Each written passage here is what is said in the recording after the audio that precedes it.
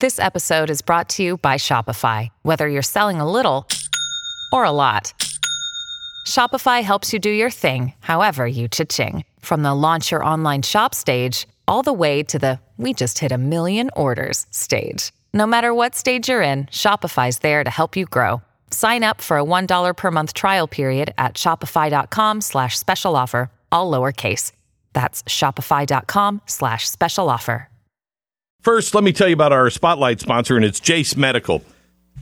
Jase Medical is the place that can help you prepare your family for drug shortages. And there are drug shortages right now. I mean, you know, but really complex things like Augmentin.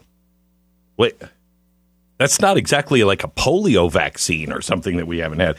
Augmentin? Yeah. So you want to make sure your family is prepared. I want you to go to Jase Medical, JASE medical.com. Start with the Jase case. That'll get you 5 different antibiotics that you'll be able to have in your home in case of an emergency. Plus, you can then build that out and get all of the medications or many of the medications that your family needs. So if there is a breakdown of, you know, the supply chain, how is that? You are prepared. Get a year's worth of supply of your family's medication. Jase Medical, JASE medical.com. That's jasemedical.com. Enter the promo code BECK at checkout. Again, jasemedical.com.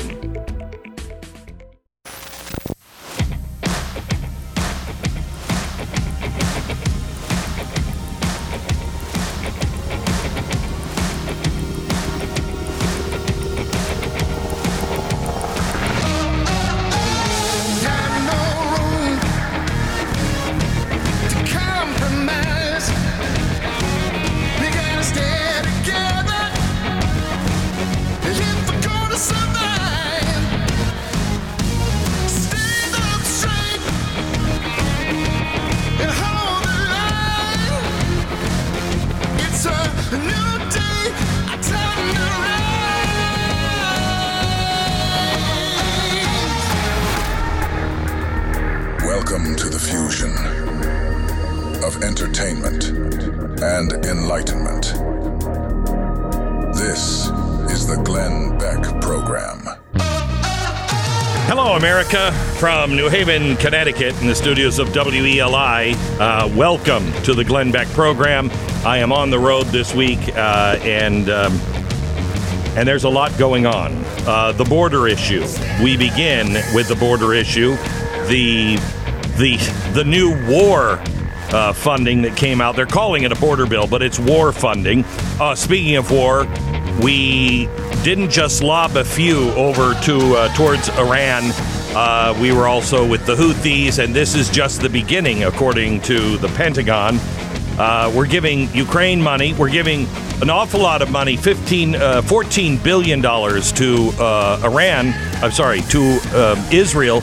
But the good news is we're also giving $10 billion to the other side. So we're friends with everybody. It's great. I'm going to give you the news that you need to know in 60 seconds. Stand by. First, our sponsor this half hour is Genucel. Yeah, even if you only have a few minutes to spare during your morning routine, you can keep your face wrinkle-free with Gen 90. It's the new instant wrinkle treatment from Genucel. Gen 90 instantly reduces the appearance of wrinkles around the eyes and forehead, the crow's feet, laugh lines, even the chin. And the amazing part is that it starts working in seconds. It's the perfect Valentine's Day gift for yourself or your Valentine. If you want to feel confident in the skin you're walking around in, you need Gen 90. It's the luxurious, nourishing, and silky smooth answer. You're going to see it and feel it work almost immediately. You can take advantage of the Gen 90 Valentine's Day sale now at Genucel.com, where it's included in the bestseller package. You don't need the harsh medical procedures.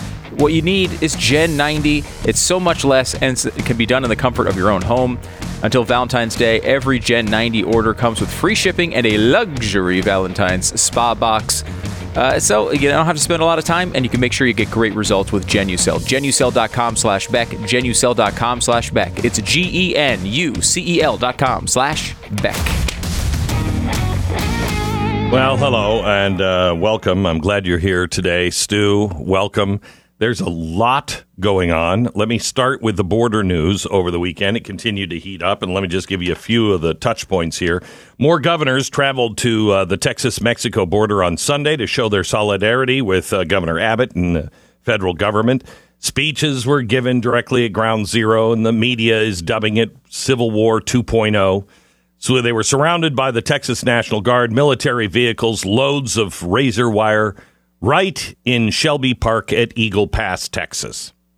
Now, over on the federal level, the Senate appears to have come to an agreement on, they say it's a border bill, but we'll get into the details here in a second. It's actually a multi-billion-dollar war package. Do not be fooled by the name border bill. It's not. Now, it does have some stuff to do with the border, depending on who you talk to. It's both amazing for the border and the worst piece of immigration legislation in history. It's weird how something could be both of those things. Could it also possibly be that all of the border news happening right now is just a song and dance? Could it be that no one is actually interested at all in solving the border problem? All the world is but a stage, and we are merely its players. Yes, that's what's happening. For decades now, the border has been enormous political capital for both sides in Washington, D.C. Republicans love it, Democrats love it, and they never really cared about the impacts to our communities and to our states. Why would they suddenly start caring about it now? Well, because it's so bad. So we sent our Blaze Originals documentary team down with the border convoy.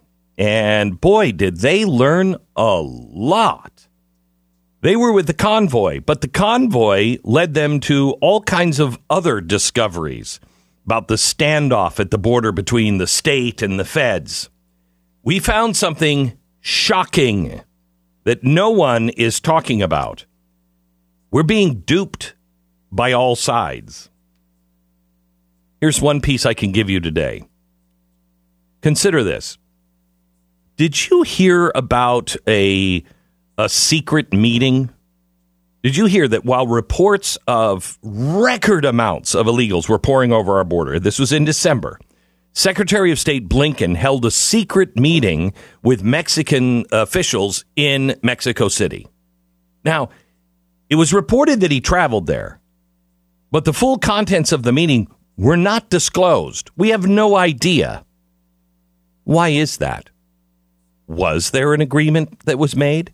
Were concessions handed over? If so, what did we give up? Why isn't this meeting discussed in the media when they talk about Civil War 2.0? Or when the Senate hails a landmark border deal? What happened in Mexico? Could all of this just be a charade for the people?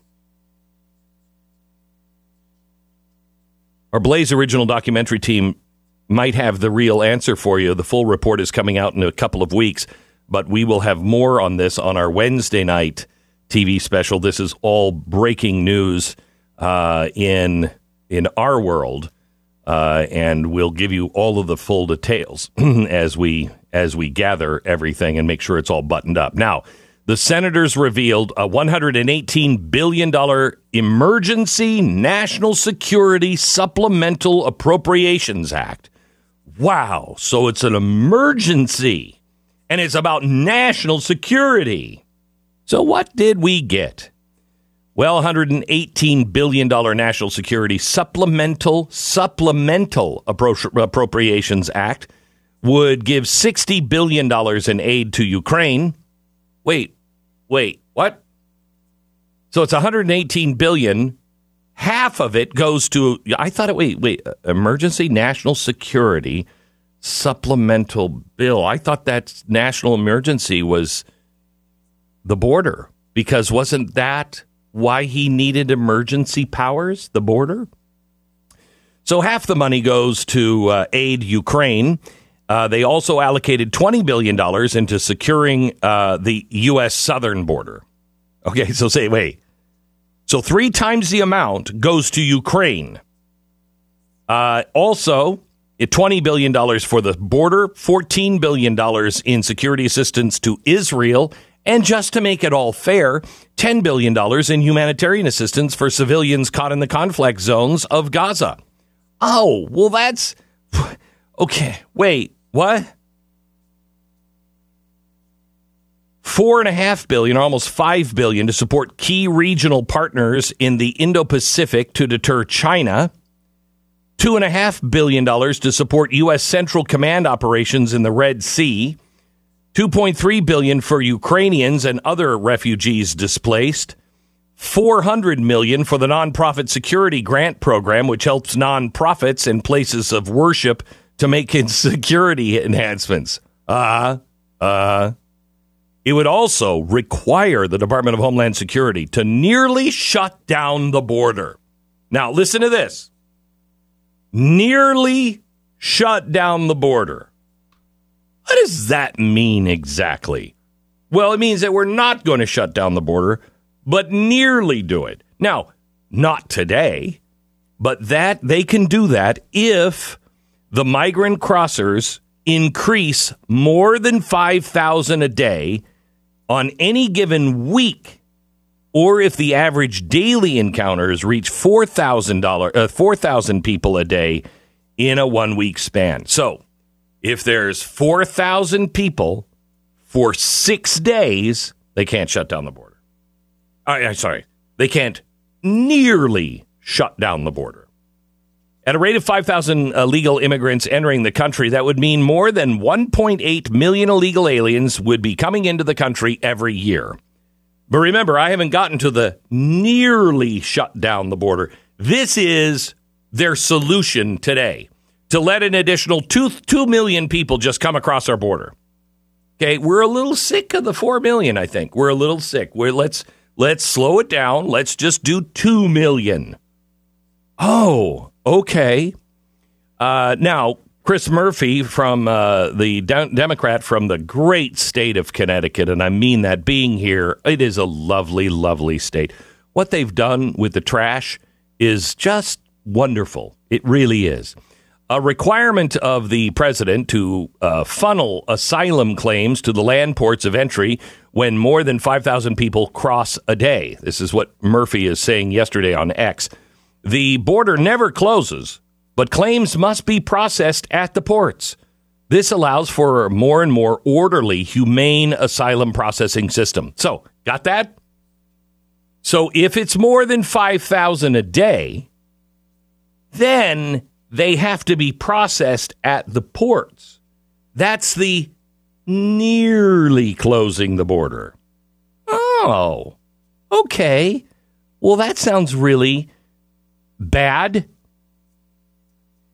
This is what, Langford came out and he was like, everybody's saying this is much worse than what we said it was going to be. I challenge the people to come up to me and tell me what is worse. Well, he's kind of right. Remember when the media was saying, it has none of that stuff in the bill. Oh, that's an outrage. That is disinformation that those things are in the bill. Yeah, Langford, it's probably not worse. You've confirmed everything that we said was in it, that you all were saying, wait until you find out what's in the bill, because that's not in the bill. It's in the bill. Oh, my gosh. With people like Langford, who needs friends? Seriously, who needs friends? I'm a little confused. I'm going to have to get with the speaker's team and to find out what part would be worse than what we had expected based on the actual text. It's not worse. It is the text that we said it was, and you said it wasn't. Oh, my God. Stu, can you just take over for a sec? Because I'm going to have an aneurysm over here in the corner. Yeah, on that point, you're totally right. Like, there was this big pushback from these people who were negotiating it, Langford being key in this room, saying, oh, you guys are just acting off of rumors. You're acting off of internet posts. You're acting off of false reporting about what's in this bill. I would never allow this to be in this bill.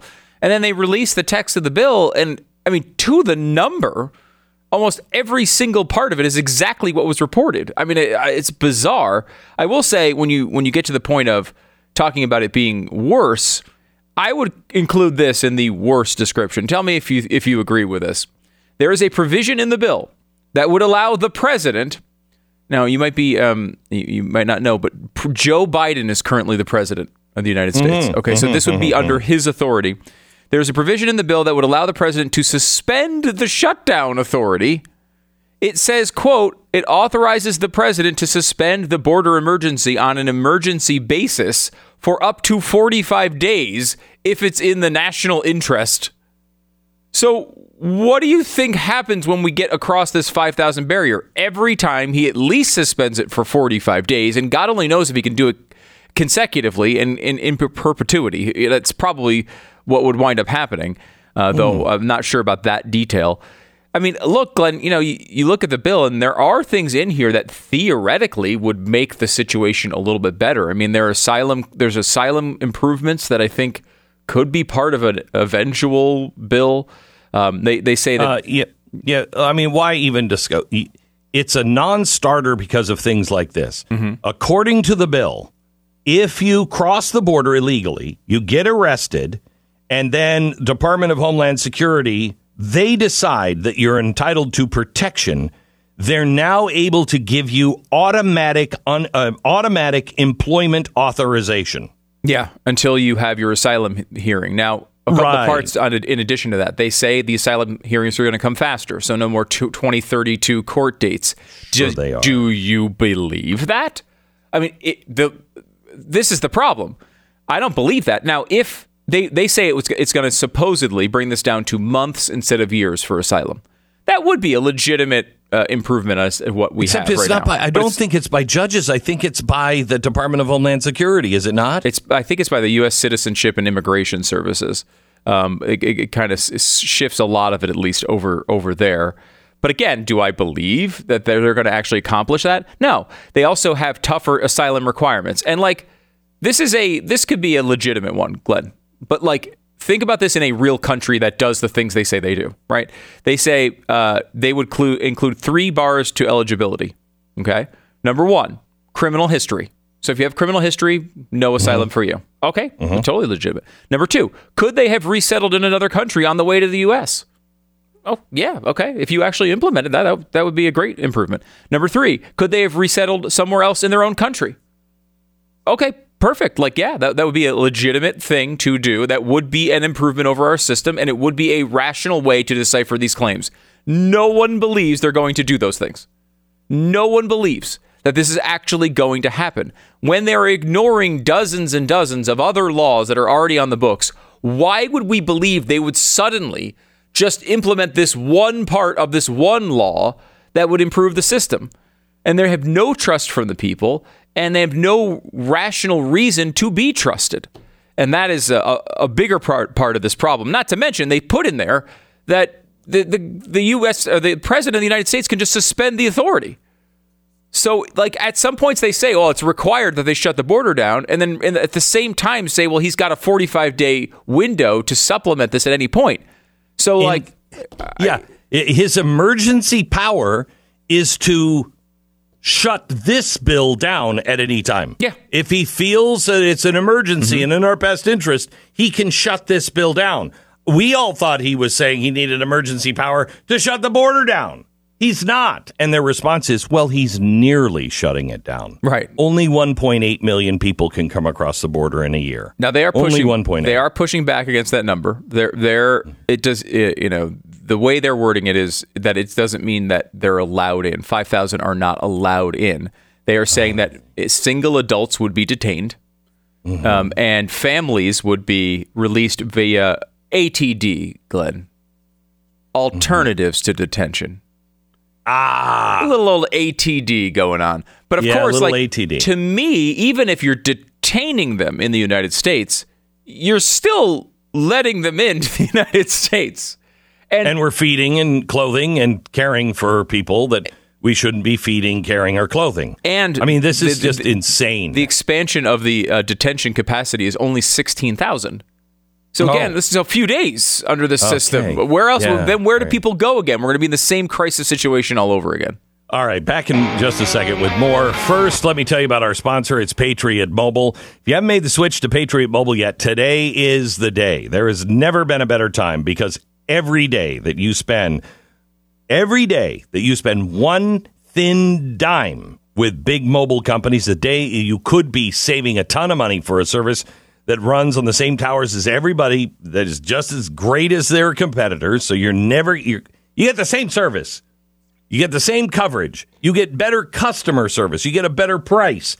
And you're working with people who are actually trying to save the country, not destroy it. Please, this is the lowest level of ways you can help save your country. Work with the people who actually are doing work, trying to fight all of this crap behind the scenes. They take their profits and they plow it in to programs and to people who are on the ground in your own community trying to help stop this. PatriotMobile.com/Beck. More than a phone company. They are patriots that are coming to the rescue and doing everything they can legally and constitutionally to be able to stop all of this. PatriotMobile.com/Beck. Stop arming the other side. PatriotMobile.com/Beck. Make the switch today. Call 972-PATRIOT. 972-PATRIOT. Free activation. Use the offer code BECK. 10 seconds. Station ID.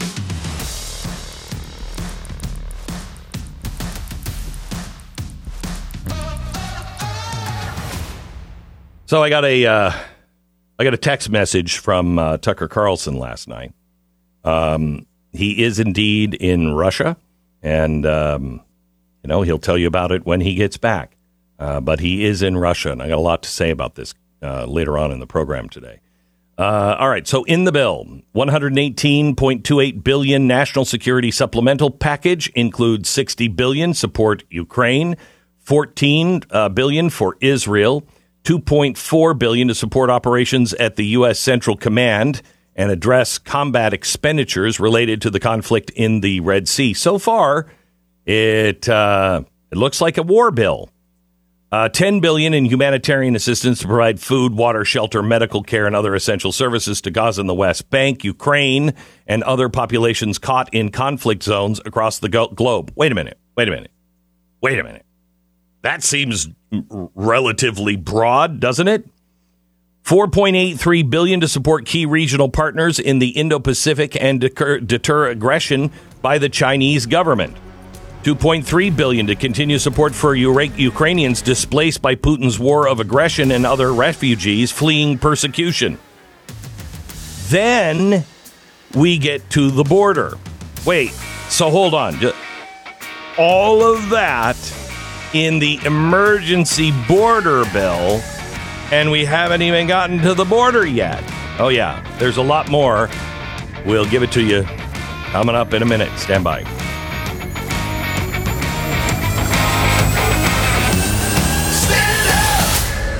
Glenn Beck. Wait until you hear how easy it is for you to be deported, too. Woo! They're cracking down. Daniel wrote in about his dog experiences with rough greens. He says, Finnegan, 12-year-old husky lab, who used to sleep most of the day.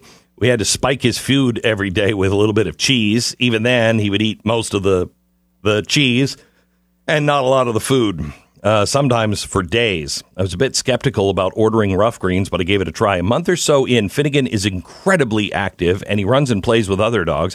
He even chases rabbits and squirrels again. I wish I would have discovered this product years ago. Daniel, I got to tell you, that is exactly what happened. I only fed it to Uno because I just wanted him to eat his food. And then I saw all these amazing benefits. I know that's not the way they sell it, but that's the truth, at least for my dog. He wouldn't eat. Rough Greens, not a dog food. It's a supplement developed by naturopathic Dr. Dennis Black. You sprinkle it on the dog's food. Remember, brown food is dead food. You need the green stuff. Rough Greens, RUFF greens.com/Beck. roughgreens.com/Beck. Get the trial bag for free. You just pay for shipping. 833-GLEN33. Head over to blazetv.com/Glenn. Use the promo code Glenn30 and save $30 off your subscription to Blaze TV.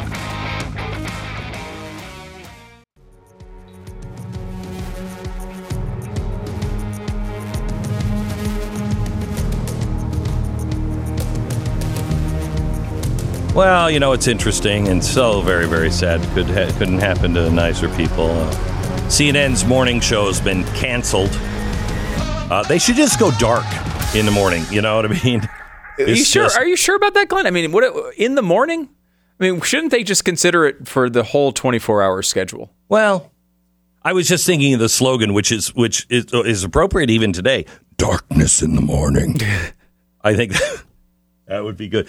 CNN, if you're looking to rocket your ratings, you could put this show on just as a simulcast, and you'd rock the ratings. Now, the most heard thing from your newsroom would be, "Oh, pluck out thine eyes." Okay. So you'd be all eyeless reporters, but they couldn't be worse if they were eyeless, so you might consider it. I'm going to put the possibilities that if you want to do another bet on that one for $1,000, I'm willing to take the no side. Yeah. Mm-hmm. Let's see.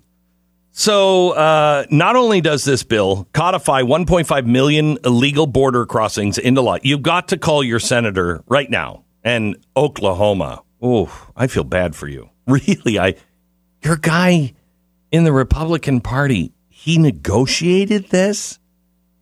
Wow. Is that a surprise to you? Whew. Not only does it codify 1.5 million illegal border crossings and make it law, but the border emergency that automatically gets implemented at 5,000 crossings a day in a week can be overturned by Joe Biden. Oh, and then it also locks in all green card giveaways through 2030. So that's another added, boy, I bet that was hard for Langford to get. Don't you think, Stu? He probably. Here's the limiting part of the new Border Emergency Authority.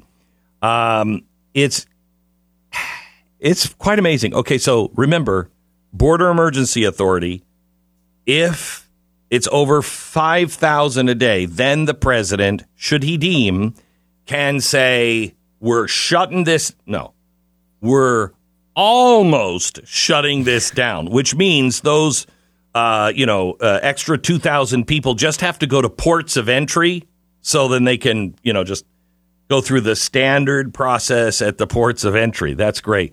Now, he can almost shut the border down for 180 days after the first 2 years of this bill, which is kind of like saying, we're going to make them enforce the border when it gets really bad, but only for 6 months out of the year. And then I believe there's a 45-day clause as well, Stu. Yeah, the 45-day clause is they can suspend, once the border, quote-unquote, almost shut down kicks in, they can suspend the almost shutdown for 45 days at the president's whim. Basically, the only standard he has to hit on that is he feels that it is in the national interest, which of course means anything, right? Like, right. So, yeah, I know. So let me ask you this, Stu. Who is organizing? We've proven it by showing you the actual maps and everything else. Who's organizing the people in South and Central America to get to our border? Who starts with an N, ends with O. NGO? Yes. Mm-hmm. Okay. All right. Public-private partnerships, right? It's the thing of the future. I like to call it fascism. This authorized $933 million to go to FEMA. And it goes immediately for NGOs and towns. Another $350 million authorizes only if ICE has increased in detention beds to 46,000 and has hired 2 more deportation officers. If the Border Patrol has hired 200 more officers, and if USCIS hires another 800 asylum officers, then they're going to get that money, okay? Then another 116 is available to FEMA if ICE has conducted 1,500 removal flights since the bill was enacted, so they get a little bonus there.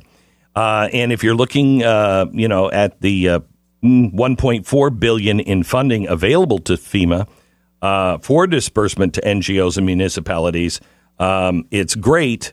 It's great. They're gonna give those George Soros NGO as long as border securing, hiring, and deportation provisions are hit. So we got that going for us. We're only going to give money to people who are trying to destroy our country if they hit the other benchmarks, which is great. Hey, if you get deported twice within a year, you can't come back for a whole year, and I think that's cruel, quite honestly.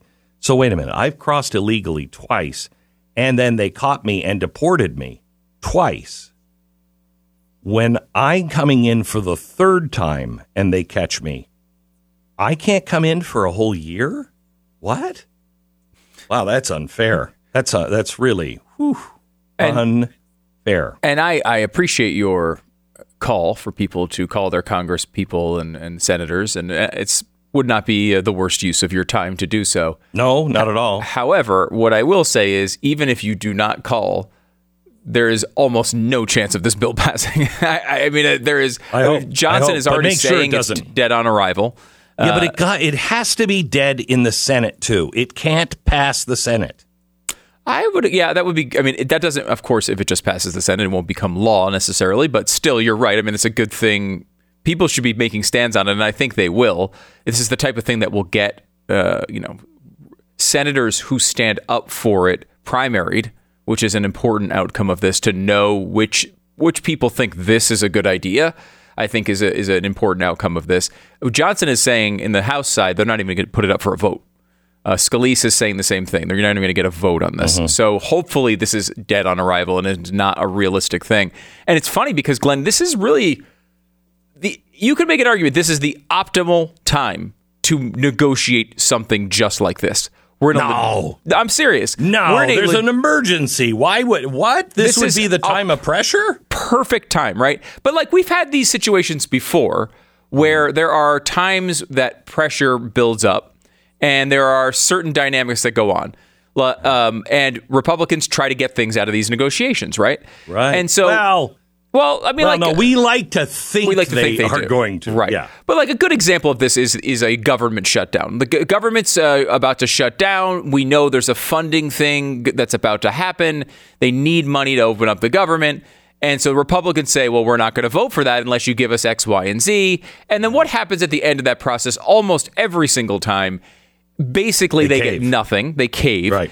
Or maybe they get something super surfacey that doesn't really do anything. And the reason for that is, in reality, the Republicans don't want the government to shut down. The thing that they're holding hostage is not something they actually want, right?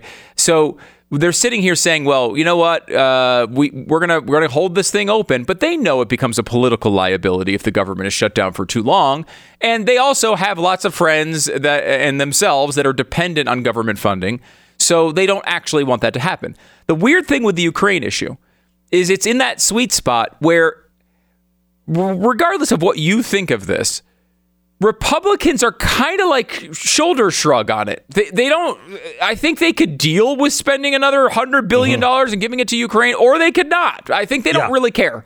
So they have good. Some do. Some do. Not right. Not enough. Some really oppose it. Some really approve of it. Obviously, the Nikki Haley side of the Republican Party really wants this funding to go through. But as a party, they're kind of like could go, I think, either way on Ukraine funding, which puts them in a unique negotiating position. They can hold this hostage, and if they lose it, they lose it. If they win it, they... So wait. So are you saying that the left has put the Republicans into a position where really it's a win-win for them? It's almost hard to fail. Right. Yeah, so you go to this negotiation and you realize in that situation, which is an optimal negotiating situation, this is the best they could come up with. This is the thing they came up with when everything was in their favor. In the invasion of our country. Right. The only time that we have seen anything like this in human history. This is what they come up with. And this is the other side of it is part of this, right? In a government shutdown negotiation, Democrats can say, fine, keep it shut down. I don't care. Fine, because we know we'll win the politics of that, right? On the Democratic side. The Democrats this time realize they're losing the politics of this. Yeah. They know the border is a massive story for them and a huge problem, so they know they have to do something, or at least show they're doing something. And still, with all of that, this is all Republicans were able to achieve. That's it. That's Amazing. it. Now, let me just say this: Republicans, do not blame Donald Trump for losing this election. Don't. Don't. I mean, he can do his own part on that, but one of the reasons why people are going to say, what difference does it make? Because you can get somebody like Donald Trump who's willing to do things, but we don't trust that you won't flip sides and stop him. You won't flip sides. He will have to do it all through executive order. And there's a lot of conservatives like me that don't want that. But what choice are you giving us? What choice are you giving us? You're worthless as a party. Worthless. And by the way, I was just going to say quickly on the politics of this, Glenn, Donald Trump is quite aware of those politics as well and is outwardly telling everyone he is the reason this bill is going to die. He's been telling people that for behind the scenes for a long time and publicly for a couple of weeks. He wants people to know, hey, this crappy deal, I'm the one that stopped it. And that's another reason for you to be confident it is not going to pass. Because when he's talking like that, there's no way the Republican Party is going to come. No way. And let me tell you, the people who stand against it should receive our praise. Should receive our praise. They should be just as much. Mike Lee is fighting this thing like crazy. Yep. I'm sorry I just spent the weekend with him. But Mike Lee is fighting this thing like crazy. And he should, too, say, it's because of me and this guy and this guy and this guy and Donald Trump that stopped this thing. By the way, let me just give you a little tip, okay? This is, I don't do any car companies, but I do care about your financial situation. So let me just give you this tip. If you're thinking about buying a new car or a used car, do not let Mitch McConnell or any of the Republican leadership negotiate, okay? Because what he'll do is he'll say, I gotta go, and then he'll go back into the back room with the salesperson, and he's going to make an incredible deal. And then he'll come out and go, I got your deal is really good. And you'll say, wow, this really sucks, and it's taken you months. I've been sitting out here for months. It's too late for you to back out. You got to sign it right now. Sign it right now. Sign it right now. And then it'll get to the point to where he'll tell you that you really didn't even need the car to begin with. But you just need to sign a contract. Sign a contract. It says you'll never own a car ever again. At least for many years, you'll never own a car. Wait, what? That's the way this negotiation is working out right now in Washington. Don't be fooled. Back in just a second with more. First, let me tell you about Preborn. We are fighting a spiritual battle as we protect the most innocent among us, babies in their mother's wombs. Preborn stands at the front lines of this battle, and the network of clinics are positioned in the highest abortion areas, often next to abortion mills, where an unspeakable evil takes place every single day. Preborn offers God's love and God's love and life to all of these children, and they also offer it to the moms. Look, pro-life people have gotten a bad name because the left has been able to position and say you don't care about the baby after you save its life, and you don't care about the moms. Oh, yes, we do. Oh, yes, we do. I want you to check out Preborn, because that's exactly what we do. We care about the baby, saving the baby's life through an ultrasound, costs $28. Then, after the baby's born, they're there for 2 years for the mom and the child. Postnatal care, all the way to clothing, new clothing, all of this stuff. It's amazing what they do. Please, you want to heal the country? We have to care about everybody. It's preborn.com/Beck. Preborn.com/Beck. Sponsored by Preborn. Get even more Glenn.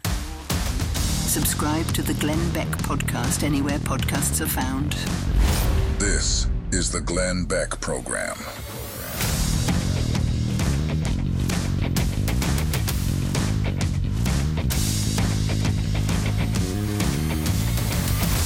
Listen, if I could order the flowers for you and make sure that that special lady in your life got them in time for Valentine's Day, I would do it for you. But, I've got my own doghouse to avoid, so I'm not going to do that for you. So why don't you do the same thing that I do and order Bouqs? Bouqs, at least if you're listening, close the ears for a second. You've already got Bouqs. They're coming your way for Valentine's Day because they're awesome. Bouqs is short for bouquet, and it's no secret that ladies love flowers on Valentine's Day. It's kind of a tradition. We all know about it. But the good news is you can get 25% off right now your entire purchase with Bouqs. This is the best place to go for your flowers. It's the go-to flower source. They've got flowers cut fresh, sourced directly from the best flower farms, even some farms on the side of a volcano. So you can get flowers that last way, way longer. They know how to do this. They've been doing it for years. I've been ordering from Bouqs for years, and it's paid off every single time. Bouqs is easy. You can go on the site and buy roses with one click if you want. You can choose one of their unique modern designs, which are really cool. You can get the 100 red roses, which has kind of been a big thing on the internet. Valentine's Day is February 14th. Don't wait around. Make sure you place your order soon. It's coming up. It's a week from tomorrow? Is that right? Jeez. Don't believe it when she says you don't have to get her anything. Go to Bouqs.com. Use the promo code BLAZE for 25% off. BOUQS.com. The promo code is BLAZE. BOUQS.com. Promo code is BLAZE.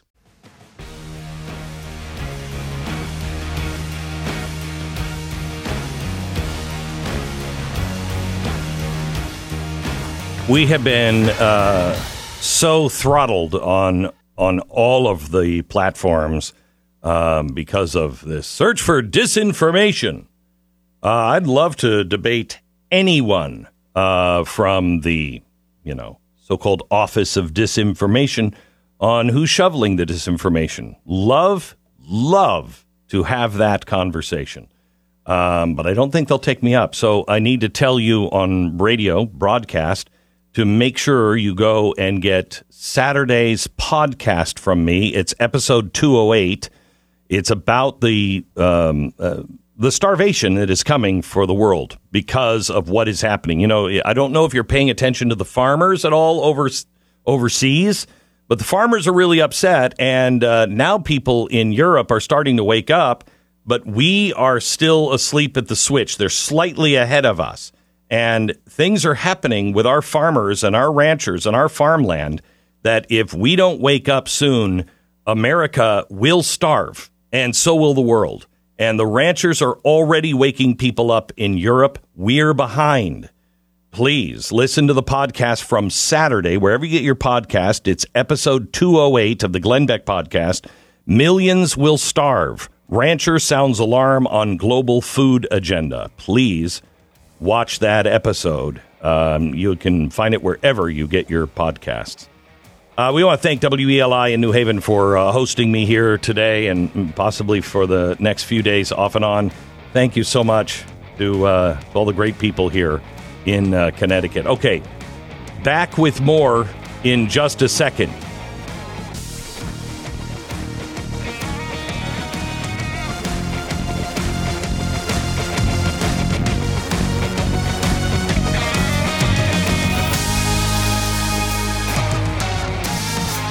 Glenn Beck Program. All right, let me tell you about our sponsor for Spotlight, for Blaze TV. Our economy has been dominated by businesses that cater to the woke mob. You know it and I know it. You may be working for one of these companies. But in the mobile world, Patriot Mobile is the only one that is not part of the woke mob. In fact, they fight the woke mob. For the past 10 years, they've offered nationwide coverage, access to all three of the major networks, equipping you with the exact same coverage you've always had, but without sending your money to leftist causes. So if you like free speech, religious freedom, I don't know, the military, Second Amendment, switch to Patriot Mobile. You're sending a message to the big mobile companies. We don't need you anymore.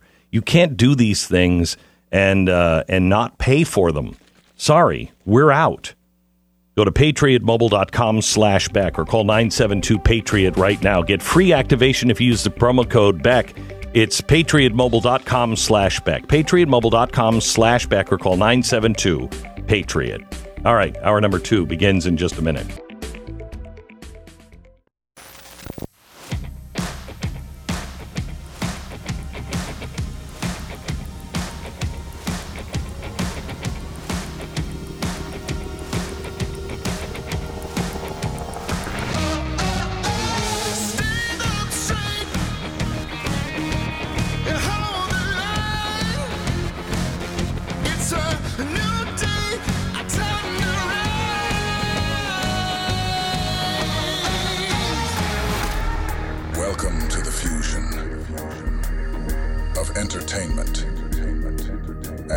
enlightenment. This is the Glenn Beck Program. Well, on the surface, everything looks good. For instance, we passed an Inflation Reduction Act. Oh. Well, it didn't have anything to do with it. Exactly like this border emergency. That bill has nothing to... That's a War Powers Act. We also need to talk about what's happening with war. Kind of seems like we're getting deeper and deeper all over the world. And the jobs report. Oh, my gosh. It was a blockbuster jobs report. Did you hear that? The economy is doing fine. It's great. It's wonderful. It's fabulous. Is it? Let's look into the numbers of that job report, something that your friends won't know about. Nobody in the mainstream media will tell you because they're busy carrying buckets of water. But it is very important you actually look at the numbers to know what's really happening under the hood of your vehicle. Let's do that in 60 seconds. Let me tell you about American Financing first, how they've been helping neighbors save money for 25 years. Last year alone, they saved their customers that come from this program an average of $854 a month.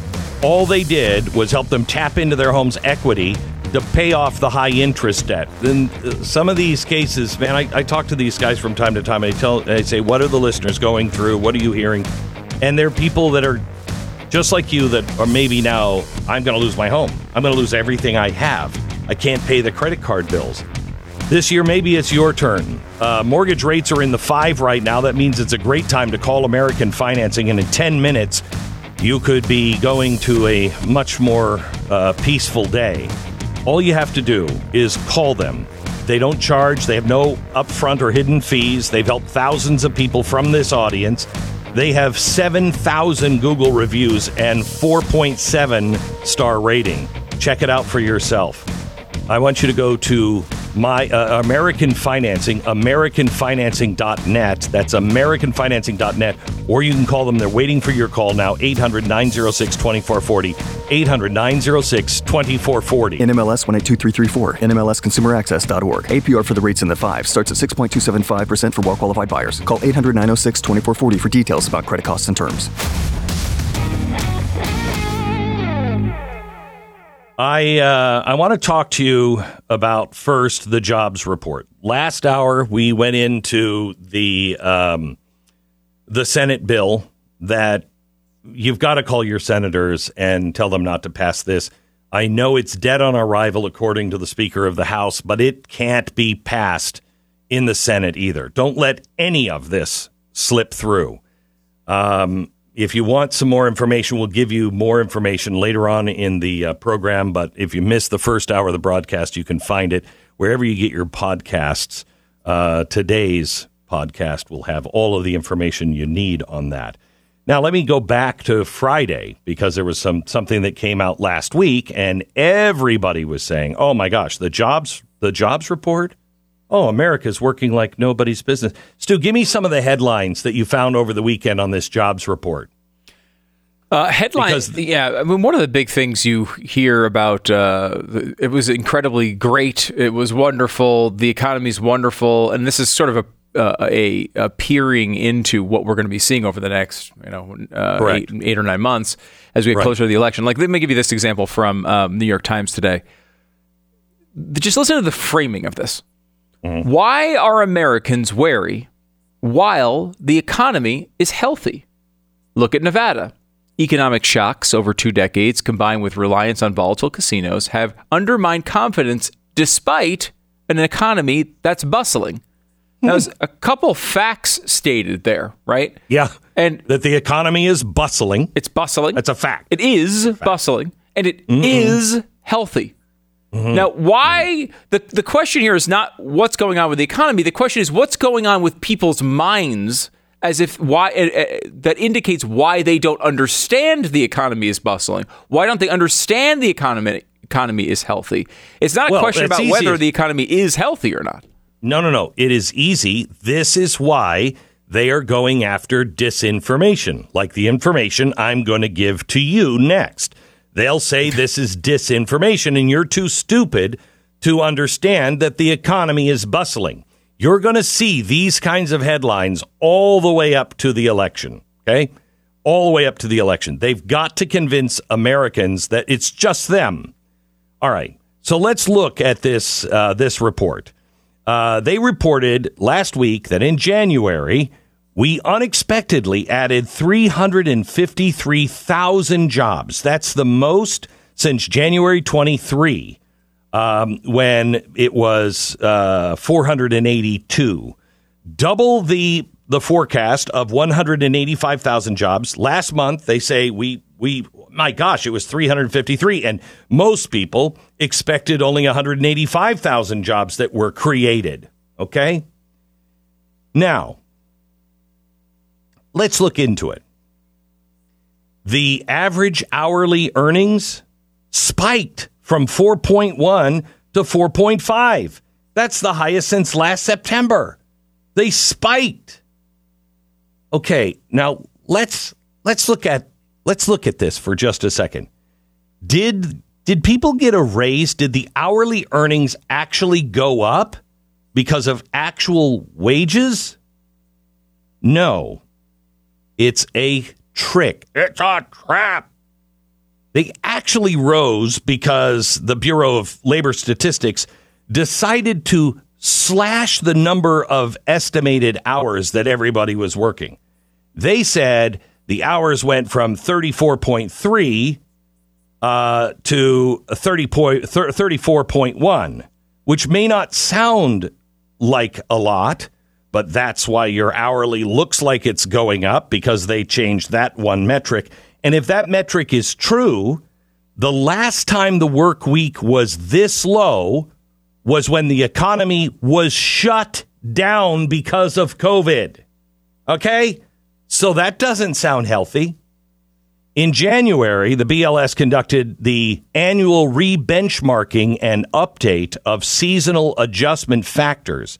Long story short here, what was until December a decline in jobs has now been miraculously transformed into gains. Consider this. Before the revision, the average monthly job gain in 2021 was largely unchanged.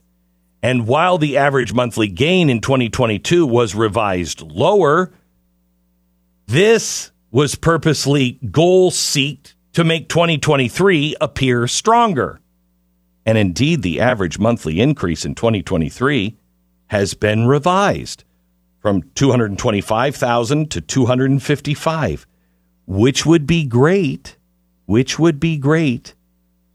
if only it wasn't for the almost entirely due to the latest choice of seasonal adjustments. Ready? The Biden administration numbers are now clearly rising, even as the impartial ADP, which directly logs employment numbers at the company level and is far more accurate because they're actually looking at the payroll. It shows an accelerating slowdown. Seasonal adjustments. The January print was all about seasonals because while the seasonally adjusted payrolls was up 353,000, the unadjusted was down 2.635 million. That's 3 million jobs different. So here's let me break it. 10% error rate. Just a 10% error rate in the seasonal adjustment. That's roughly where it always falls. It would wipe out the entire gain and make January increase a decline. Then again, this is the case with every January jobs report because the actual change in jobs in the first month of the year, this year, is down anywhere between 2.5 and 3 million. The latest divergence between the establishment payrolls and then the much more accurate household actual unemployment or employment survey, the BLS claims 353,000 payrolls were added, but the household survey that counts the number of actually employed workers this time dropped by 31,000. Okay, wait a minute. So which one is right? This means that the payroll series hit all-time highs every month since December 2020. The level of unemployment has barely budged in the last year. Worse, this has opened up the number of unemployed or employed workers. If the numbers are true, the way they've adjusted everything, the number of employed workers would need to soar by 9 million to catch up to what the payroll claims is the actual employment situation. BLS reports that in January 2024, the U.S. had 133.1 million full-time jobs and 27.9 million part-time jobs. That's great until you look back 1 year and find that in February 23, the U.S. had 133.2 million full-time jobs, or more than it does a year later. So, wait, we had 133.1 million full-time jobs last December or January, but this January, it's supposed to be great. But last January, we had 133.2. Somehow or another, we've lost some jobs. Where does it go? And by the way, all of the job growth since then has been part-time jobs. Part-time jobs have increased by 870,000. And all the jobs? Yes, they're part-time. But here's something even better. The number of native-born workers is down again. It has slid by a massive 560,000. Add this to the December data, we get a near record of 1.9 million in a plunge from native-born workers in the last 2 months. 2 million native-born workers have lost their jobs. And the job creation, all of it in the last 4 years has been exclusively foreign-born workers. Zero job creation for native-born workers since July of 2018. So tell me we're getting healthier. I don't think we are. I think people are working part-time jobs a lot more, and people who were born here in America are not getting jobs because all of the job growth has been with non-native born workers. Oh, you're only saying that because you hate. No, I'm only saying it because that's what the numbers say, period. All right. I'm hesitating to think if I should take a... Well, let me say this first. No, let me take a break. Let me take a break. First, I don't want to say anything because I've got a million things on my mind today. Let me just take a quick break, and we'll come back and give you some more information that you need to know. Lear Capital is our sponsor. Lear Capital is a company that I did business with when I was a listener of Rush. This is before we have businesses change and business changes, and so I have a new gold sponsor, and it's Lear Capital. But this is the company that Rush was with for years and years and years. And as business changed this year, we were fortunate to bring in Lear Capital, is where I bought my first gold. We were talking about having Lear Capital as a sponsor, I don't know, in 2002, but I was a nobody and Rush was an everybody. And I really enjoyed Goldline. I thought they were very, very great. But business is business, and we have Lear Capital with us. Now, I want you to understand that Lear Capital is the first place that I bought my gold back in the early 2000s. It is quadrupled since then, and I just found out that the person that took my gold order then, because I always call companies and I order things or I do things without them knowing that it's me, so I know you're going to get the same kind of treatment that I would get. And that person that took my order back then is still working for the company. Lear has prepared me for the coming insanity and prepared millions of people for the coming insanity. Over $3 billion in trusted transactions, thousands of 5-star reviews, and 24-hour risk-free purchase guarantee. Lear is the precious metal leaders that you can trust. Get your free wealth protection guide, and Lear will also credit your account $250 toward your first purchase just to introduce themselves to you. You're not going to get that anywhere else. $250 towards your first purchase. You just call them today at 800-475-2280. That's 800-475-2280. They're anxious to meet you at Lear.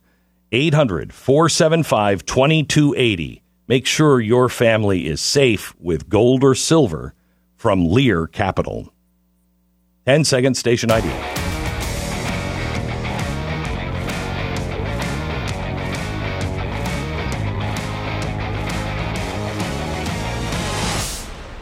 All right, let me tell you a little bit about something that I told you last week, South Dakota bill. I mentioned it a week ago, exactly last week. And I told you that the banking systems would come out and just with every gun, they'd come out blazing. Let me give you an excerpt from the Epic Times.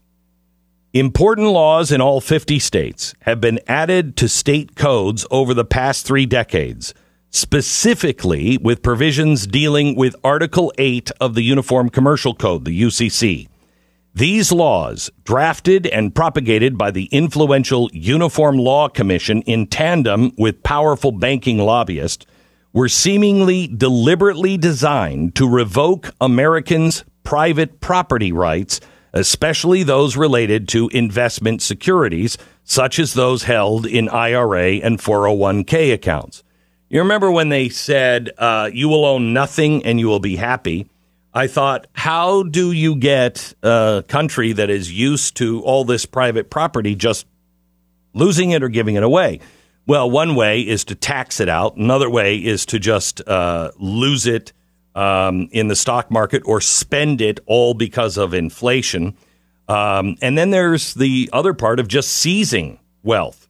That's this part.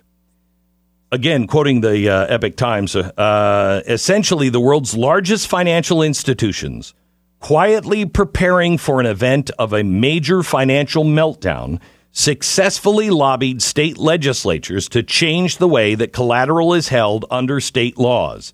Among other things, these efforts have been given creditors in the form of too big to fail banks and other powerful financial interests priority claim over all of the wealth stored in investment securities such as stocks, bonds, mutual funds, exchange-rated funds, 401k accounts, IRA accounts, and other types of security. So what does this mean? All 50 states changed Article 8 of the Uniform Commercial Code. All 50 states, so your state, no matter where you live, so that when you buy a share of stock through an intermediary, this is stockbrokers and investment managers such as Fidelity and Merrill Lynch, they actually own the security investments because they're responsible for holding on to them. But they actually own them. You don't. Okay? The stockbroker or the brokerage house or the intermediary owns the stocks you think you own. That means you, the purchaser, don't own anything. And the rule applies to stocks, bonds, mutual funds, exchange-traded funds, and other common forms of investment, including investments held in retirement accounts such as 401k and IRA accounts. This is what they mean by you will own nothing. It takes it to a whole new understanding. The code also allows for these stockbrokers and other intermediaries holding your investments to use them as collateral in their own financial agreements. Okay? So they go bankrupt and you think, oh, well, you're going to be okay. Well, no, the stock you think you own can be taken by another big financial institution who's owed money by the the intermediary, the stockbroker that was holding your stocks, the bankrupt guy. Now, brokers carry insurance similar to the FDIC, supposed to bail out customers who lose $500,000 or less of securities when a broker goes bankrupt, but that is wildly underfunded, doesn't have the cash to save investors if there is a widespread event. So here's what happened. On Monday last week, I told you about the South Dakota bill, House Bill 1199. It does a couple of important things. It restores property ownership, restores jurisdiction in the state of South Dakota. South Dakota should be fixing this, but a bump has come into the road, and he looks an awful lot like the Monopoly Man. I'll give you more information on this, tell you what you can do in South Dakota, but it has to be done in your state. Glenn Beck. Prepare for impact, and then get a good night's sleep. Good night's sleep is really something you can never get enough of. Last night, it has been a hair-raising weekend for our family. I was in Georgia on Friday. It was supposed to be someplace else tomorrow, and everything is up in the air because of a family emergency. And last night, my wife and I were in bed, and we were talking, and she was like, I'm never going to be able to sleep. I said, I'm not either. We took a relief factor sleep, the two of us, and we were both out. I think she was snoring before I was, but it wasn't long after I was out as well. If you have difficulty sleeping at all, or you just can't turn your brain off sometimes, you'll sleep soundly. You'll wake up feeling refreshed. It's Relief Factor Sleep. It is completely drug-free, so you don't feel it in the morning. Unleash the power of great sleep by calling 800-4-RELIEF.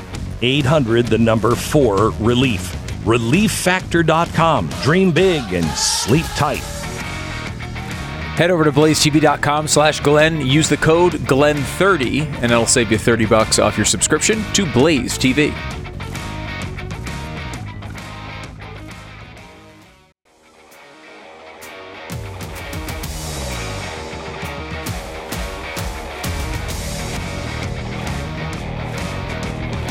This is the Glenn Beck program. We were talking about an update that I gave you last week. I told you about a South Dakota bill that is now massively under assault from the bank lobbyists and special interests in South Dakota. This is something that has to happen in your state as well. In South Dakota, the Republican leadership is buckling, but you need to be their spine. What this is a fight for private property, believe it or not. Private property. Right now, if you have any money in stock that you bought through through an intermediary like Fidelity or Merrill Lynch, you don't legally own that. So if any one of these big financial institutions go out, that's collateral for their debt. You don't own it. It's just like the bank. You don't actually own what's in your savings account. Okay? That can be used as collateral for the bank. You lose. This wipes the average person out if there is a huge problem. I warn you, this is going to be told that you are hearing nothing but disinformation. It isn't true. I just ask, who has a better track record? Me or the mainstream media? So, this bill in South Dakota allows you to keep ownership of your investment and all of your savings, regardless of whether they're in an intermediary like Fidelity or Merrill Lynch. 2, it restores the jurisdiction in the state of South Dakota. This would put jurisdiction back into the state, which is hard to believe. But currently, if you live in South Dakota and you have a dispute over the ownership of your investments, say JP Morgan Chase, that will be solved in, I'm assuming JP Morgan Chase is New York or Delaware. So Delaware or a New York court is the place you will have to go to argue your case if you live in South Dakota. And how do you think that's going to go? The the legislators in South Dakota should not allow the big financial institutions to put their customers at risk. But the Republicans are buckling right now in South Dakota. They are going to vote, and they should tell you how they're going to vote in advance. But this will tell you everything, because any legislature in South Dakota that votes against you, the citizen, on this, they're either working for the people of South Dakota and the constituents they represent, or they're working for the special interests of someone else, the financial institutions that are all too big to fail. That's the only choice here. On Wednesday, that's this coming Wednesday, February 7th, the State Affairs Committee is voting on this bill. It's HB 1199. If this bill fails in committee, then the Uniform Commercial Code will continue, and you are at risk. To protect the people of South Dakota, you need HB 199. It is the Small Investors Protection Act. It will protect South Dakotan investors and ensure that jurisdiction is restored to South Dakota where it should have always been. Now, remember, this is not just about South Dakota. This is in every single state. All 50 states have the same dangerous law in place. Every state will need to update its laws if you are to be protected, the individual, from losing everything in a financial crash.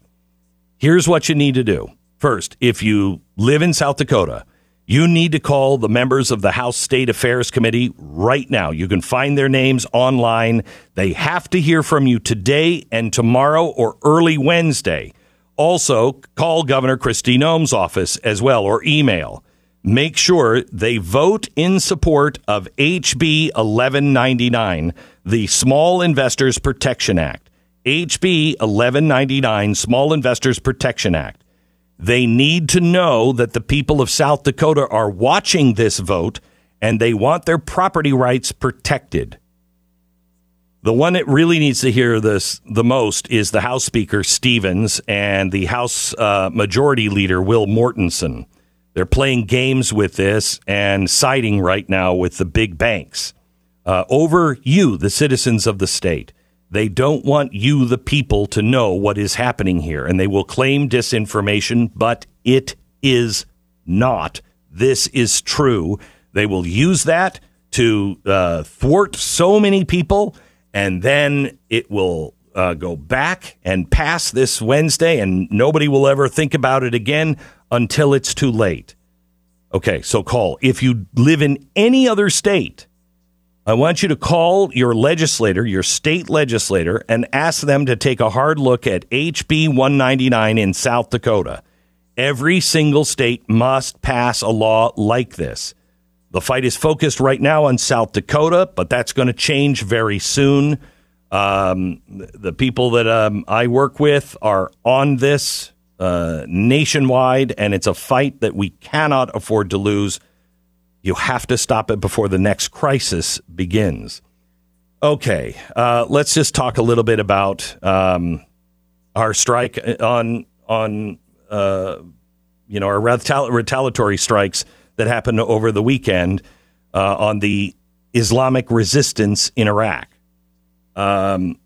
We struck, I think they said 82 targets on Saturday.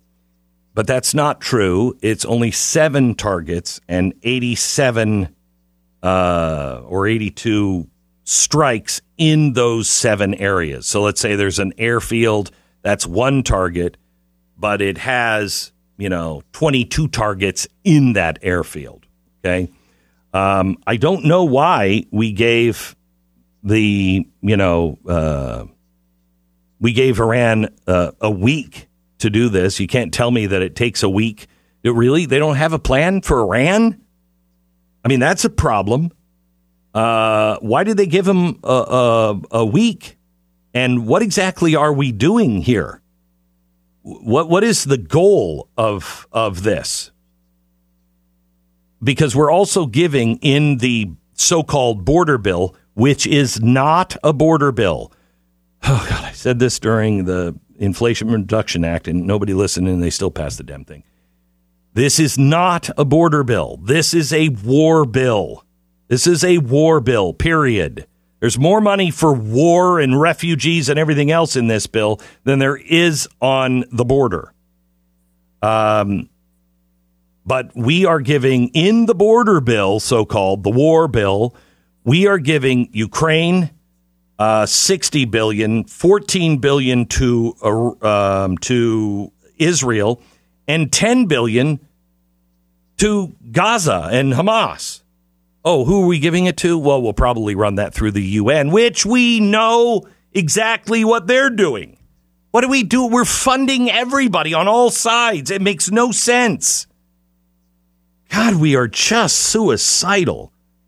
I'm sorry, Stu. I'm going to have another aneurysm. Can you just get in here for a second? Suicidal is an interesting summary of the West, but isn't it? Overall. Yes, we seem to be going down that road with extreme abandon. You're right. I mean, I think the border stuff is only included in the bill because they want the other stuff for Ukraine. They want the cash for Ukraine, secondarily for Israel, I suppose, but basically for Ukraine. And this is their supposed flexibility on their border rules. And it's interesting because, of course, the far left also won't vote for this. So you'll have this situation where they're trying to cobble together the center left and center right to come up with some sort of voting block that will get this thing through. Going to be difficult, if not impossible, for a multitude of reasons, but it just shows where their priorities are, right? Like, I mean, it shows what they really want to happen. And I mean, correct me if I'm wrong, Glenn, but like Zelensky is announcing basically they have to reform the entire government because none of their war stuff is working. They're just like, we need to remix. This just doesn't work as an acoustic. We need a techno version. And like, I don't think that is it doesn't seem like the situation you want to dump $100 billion into. Let me just say that, one of the things that we're doing is we are paying for their entire government. All of the government workers, your tax-paying dollar is going over to Ukraine. We are funding a second government. And that's not hyperbole. Correct me if I'm wrong, Stu. Hyperbole? No, I don't think so. I mean, it's not necessarily the most the way they would describe it, but yes, this. No, but it is. But that's what we're doing. It does seem to be the realism of the situation. Yeah, that's what we're doing. It is just nuts. And anybody who tells you, the Jamie Dimon thing over at the WEF has bothered me for a while. There's a couple of things that have bothered me. One, Jamie Dimon coming out, and then Al Gore coming out and saying, I really like the Trump supporters. I don't think we should say bad things about the Trump supporters. And Jamie Dimon coming out and saying, Trump wasn't really all that bad. Where have you been, Jamie? Where have you been? Now, there's two reasons for these kinds of switches. There's one, Jamie Dimon sees over the horizon and goes, none of this is good for the banking system. We're going to lose the gold standard. None of this is good. And maybe we should take a look at Donald Trump. Or he's hedging his bet and thinking Donald Trump is going to win. And there's got to be somebody on the inside, maybe at the Treasury Department. Maybe I could say nice things about him and become the head of Treasury so I can keep this train running on the tracks it's already on. I don't know. Al Gore comes out and says these things. They are afraid. But what you're seeing is, remember when I told you that their whole thing was restoring trust? I talked to some people this weekend that were actually there, and I said, I have to ask you, restoring trust, whose trust are they trying to restore? I said, I haven't said this on the air yet because it's just a theory, but I get the feeling that they're not trying to restore trust between us and the people. It's trust in the elite and in the program that people are starting to peel off up at the top levels. And they're saying, no, we all have to trust each other. This is going to work. We got to stay together. They both laughed and said that's exactly what they mean. They don't even think of us. Okay? We are just totally irrelevant. They are in trouble. We've got to stand together and use our common sense, be cool and collected and calm, and finish the job we started. Because we are winning. They're freaking out. We are winning. But it is going to be, at the finish line, it will be a photo finish. Let me tell you about our sponsor this half hour. It's the Byrna launcher. You heard me talking about Byrna lately. It is a less lethal pistol that you can rely on. When I saw that, I went, oh, less lethal. So it could be. Yeah, I suppose if you shoot it into somebody's eye, it's going to kill them. But it is, because it packs a punch. Kinetic rounds come out first. If that's the way you load it any way you want. Or tear gas. They have pepper spray rounds, which are like, why? Go for the tear gas rounds. This will incapacitate somebody in a 6-foot range around that somebody for about 40 minutes. This is something that you use first before you have to pull your gun. Government agencies and police officers all around the country are using this now because it will put somebody down for quite some time. It is made here in America. In fact, it's made in one of my favorite towns in America, Fort Wayne, Indiana. And you can get it now at Byrna, BYRNA.com/Glenn. Get an exclusive 10% discount. That's Byrna, BYRNA.com/Glenn. Are opinions weighing you down? Call in and let it out. 888-727-BECK. This is the Glenn Beck Program.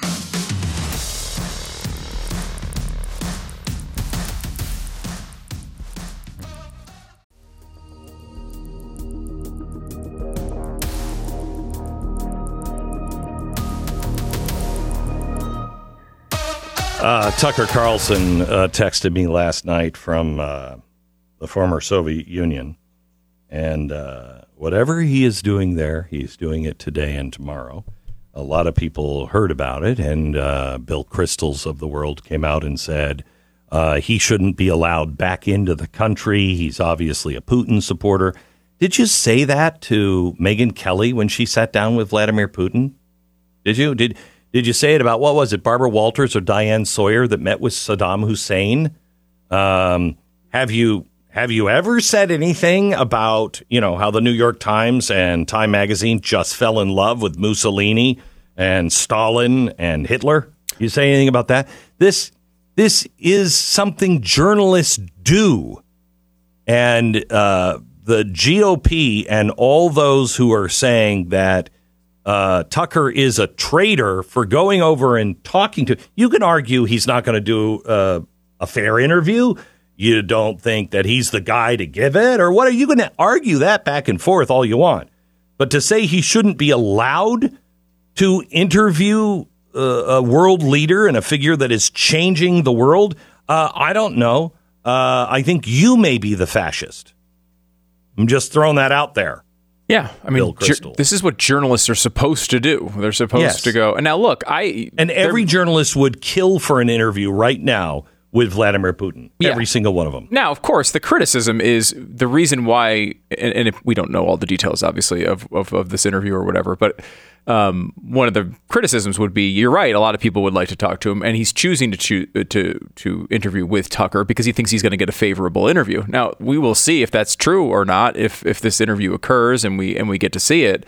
And you're right, you can be critical of the way he handles that interview. You can be critical of the questions he asks. You can say he's too tough or the opposite. You'll know. But you'll know when you see it. The interview, you'll know when you see it. He's a world leader.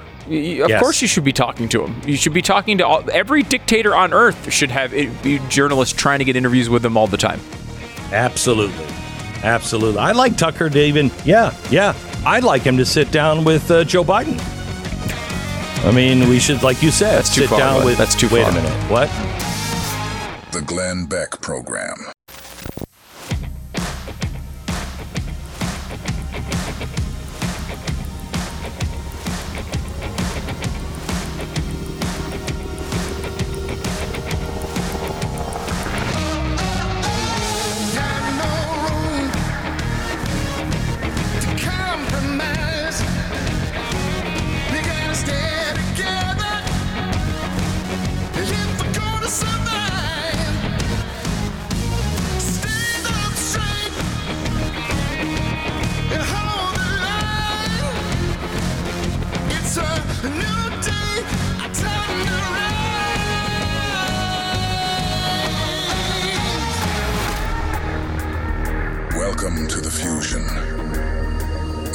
entertainment, and enlightenment.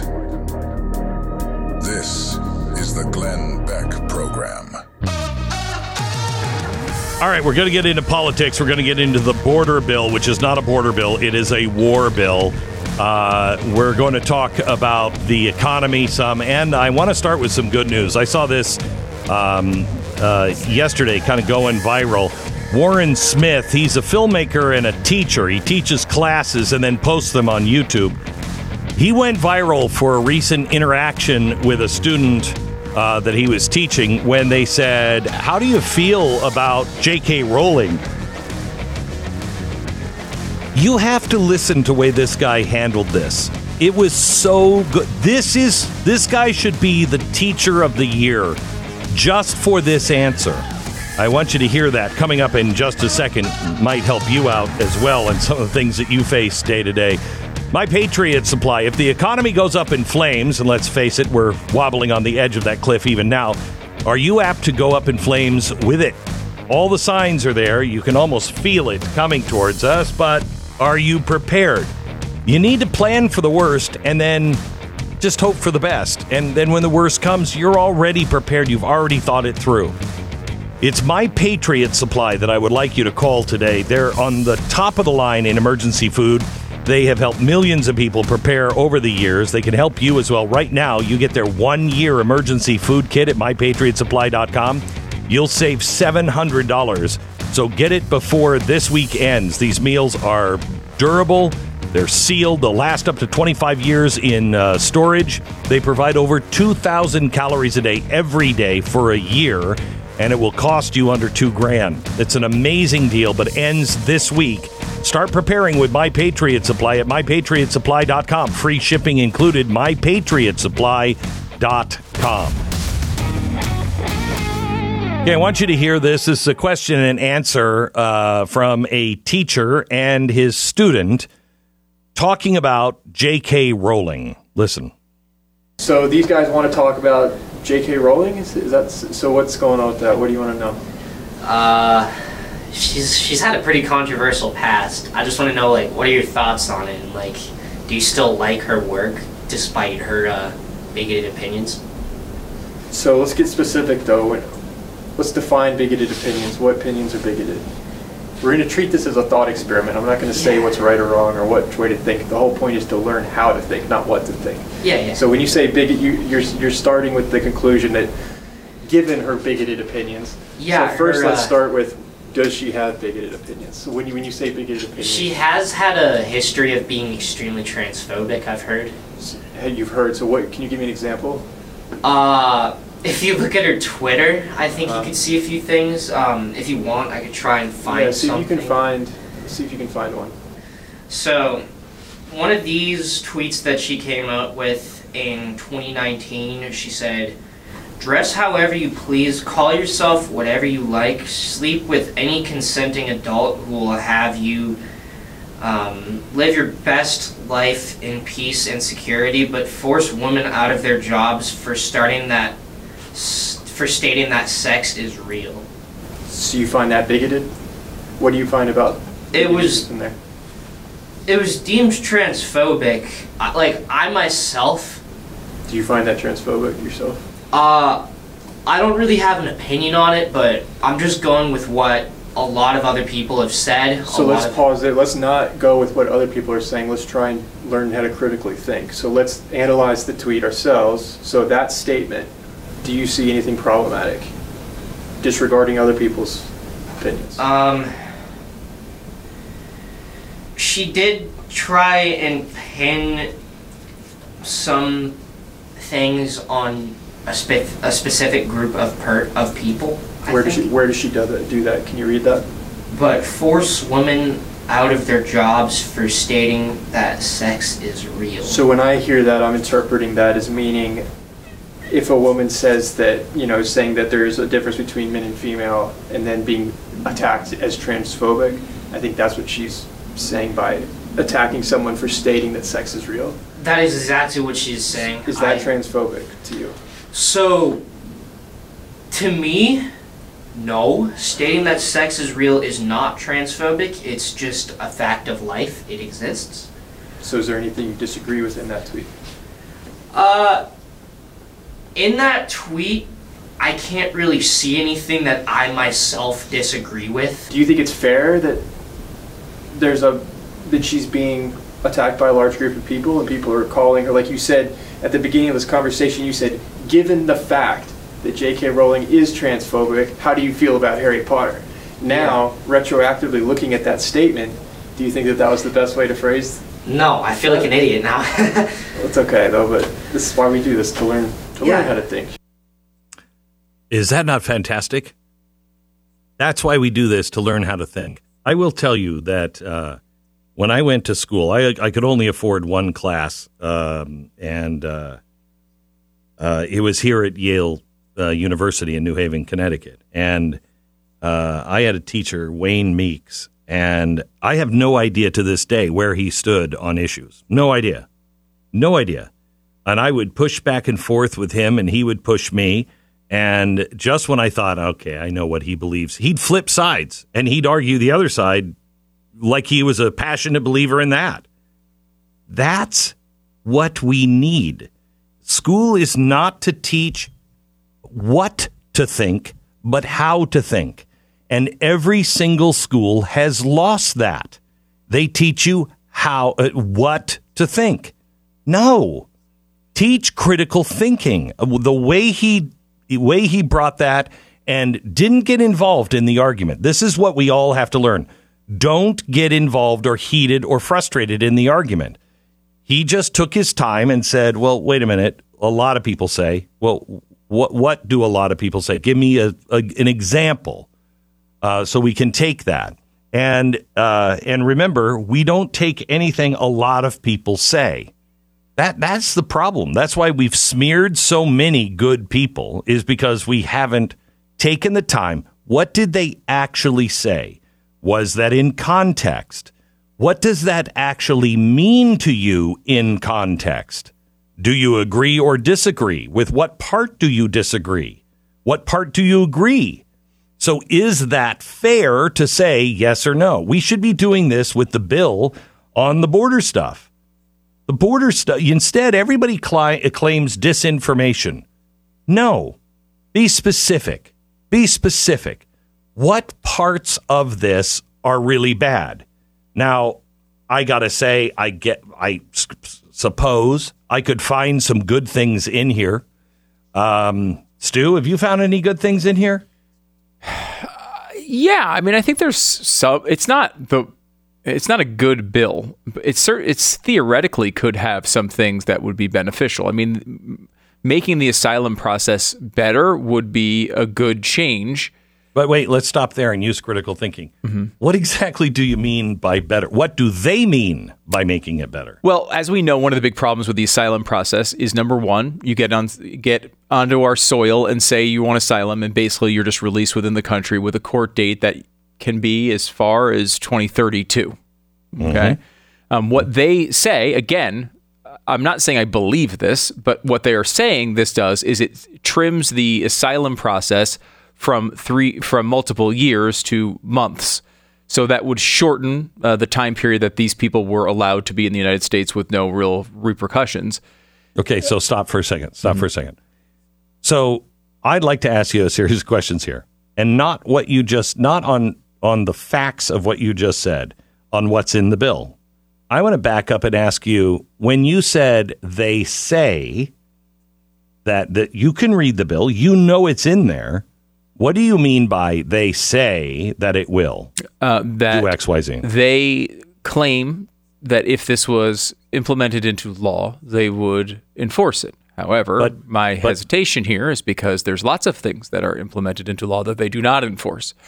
And that is why it is difficult to take any of these proposals seriously. And would you say that happens on both sides of the aisle with almost any topic, or just this topic? I would say that it does hit both sides of the aisle on various topics. However, there is a heavy, heavy bias toward the left doing this. They continually, do not follow the law. And I would say there's a heavy biased toward this particular issue as well, being one that they do not enforce the law on. So it makes me incredibly suspicious of it. Okay, so I could go on to give me examples, but I think because of time, I'm not going to ask you that. I think we can all find examples of that being true. But what does that tell you now about the bill? I mean, it tells me the bill isn't worth the paper it's typed on. Yes. So that tells me what? So how much time should you spend on a bill that isn't worth the paper it's printed on? I would argue 0 minutes, but we've obviously spent more than 0 minutes on it today. I know, because we do have to inform people what's in the bill so they see. But I would add the caveat that we all know the game that is played on the border. We all know it. So it's not worth, I mean, you can put as many, shall over will in any bill, and the shall is meaning, well, they have to do it now. I've seen that game played over and over and over again, and it doesn't matter. It doesn't matter. They're not following the Constitution. So these bills don't mean very much. The best thing that Congress and the administration can do now is not pass anything until they've restored their trust with the American people. But are they apt to do that? I would argue no. But let me follow up with this on your side here, Glenn, because, and I will do this as someone who's completely dead inside on all of these issues. I admit my devil's advocacy here is not heartfelt. No, mine isn't. Yeah, I know. But let's play devil's advocate. But Go ahead. Because my initial reaction to this bill is to read it and say, okay, there are maybe a couple things that could theoretically be good in there, but I don't trust them at all because they're never going to enforce these things anyway. If that is the case, then how is there ever a solution to this problem? We could sit here and say that, good question. We are skeptical they're going to implement this, but we're going to be skeptical that they're going to implement anything forever. Mm-hmm. I think rightfully so. So with that being said, how do you ever get to a place where this problem is solved or at least alleviated? So this leads me to a place that I didn't think we would go to, but I'm glad you asked that question. Civil war. No, I'm kidding. No. The answer to that question is none of this will be solved by the people who caused the problem. The people that are currently saying that they are going to solve this problem are all of the people that have caused this problem. Joe Biden, the GOP that says they want to solve problems, but they don't actually want to solve them. Chuck Schumer, all of the same people are involved. So the real answer is, shouldn't we be spending more time on finding the right people to run, ensuring that they get in, helping them get in, and finding new candidates that won't play this same game? We've seen that's almost almost harder than solving the border problem. I mean, what you've just said is basically Donald Trump's argument, right? His argument is put me in an office, and I will take care of this. And we shouldn't. Even if there are improvements in this bill, we shouldn't look at them because the more important thing is to get me back in office, and therefore I can do these things because I alone can do this. That's not what I said. That's not what I said. But I think that's similar to what I'm not saying you're signaling this to Donald Trump. I'm just saying I'm personalizing to Donald Trump because he's making this argument explicitly, yes, right? But again, he if that was indeed what he was saying. And, he didn't say it, so let's not attribute it to him. But indeed, if that's what he was saying, well, then that would be a problem because that's not our system. That's not our system. If he would say, hire me, hire these people in their respective roles, and together we're going to fix this, that would be the ultimate. That would be the ultimate. If everybody did what they said they were going to do and they were fresh blood, that would be great. The next best thing is to do it by executive order, but I hate that solution. For one reason, they can change it the next president that comes in. And let's jump off of this here for a second and come back in just a minute. I want to talk to you about why his vice presidential pick is so important. Next. First, our sponsor this half hour is Mantis X. Very seldom do I think to myself, I spend too much time at the gun range practicing to be a better shot. I mean, maybe it's just me, but have you ever had that thought? There's no reason to go today. I've already gone every day this week. The expensive ammo, the time that it takes, et cetera, may I suggest Mantis X. Now, Mantis X allows you to work with your gun. It's a high-tech, easy-to-use system, widely used by the military, and it helps improve your shooting quickly. You attach it to your firearm. You connect it with an app. That's your smartphone or your tablet via Bluetooth. And when you're firing actual rounds, even dry fire practicing, it will give you instant feedback on what you're doing right, what you're doing wrong, how to correct your technique. 94% of the shooters now improve within 20 minutes using Mantis X. It's honestly, this is why the military uses Mantis X now. It is so good. Be responsible. Increase your competence, your confidence today with Mantis X. Get yours now at MantisX.com. That's MantisX.com. 10 seconds, station ID.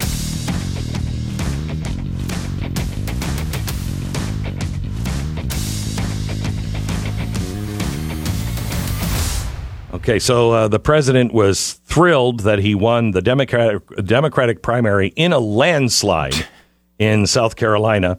I guess you could call it that. Nobody really running against him, and only 4% of those who could vote turned out to vote. So I wouldn't necessarily call it that. How much do you take from this? I have other points on the Trump thing we were on in a second, but how much do you take from that? I mean, he was the only candidate really that was serious that was running. He's the incumbent president. Would you show up to vote in that election? Who cares? No, I wouldn't show up. Why would you take not at all. any of your time to go vote in an election? He's going to win 96-2. Yeah, none. So let me go now back to Donald Trump. Who he selects as vice president is critical because the president will only have 4 years. He's a lame duck president. Going in, he's got one term. So he's in the first 40 to 100 days, it's all got to be there. And he's got to execute it from day one. He has to know exactly who he's putting in every office. And those people have a list of everybody they need to cut in every office. He needs to be a machine in the first 100 days. And then, he can go and do whatever he wants, but that should be laid out. Honestly, a lot of it should be laid out by now. And the vice president is going to be the key to all of this. I don't mean during the Trump administration, but he's got to be somebody that we all say, that's who I'd like to be the president in 2028. The best person he could pick, and I don't think DeSantis would do it, but the best person he could pick would be Ron DeSantis. Ron DeSantis getting in and being the vice president so we have a smooth transition.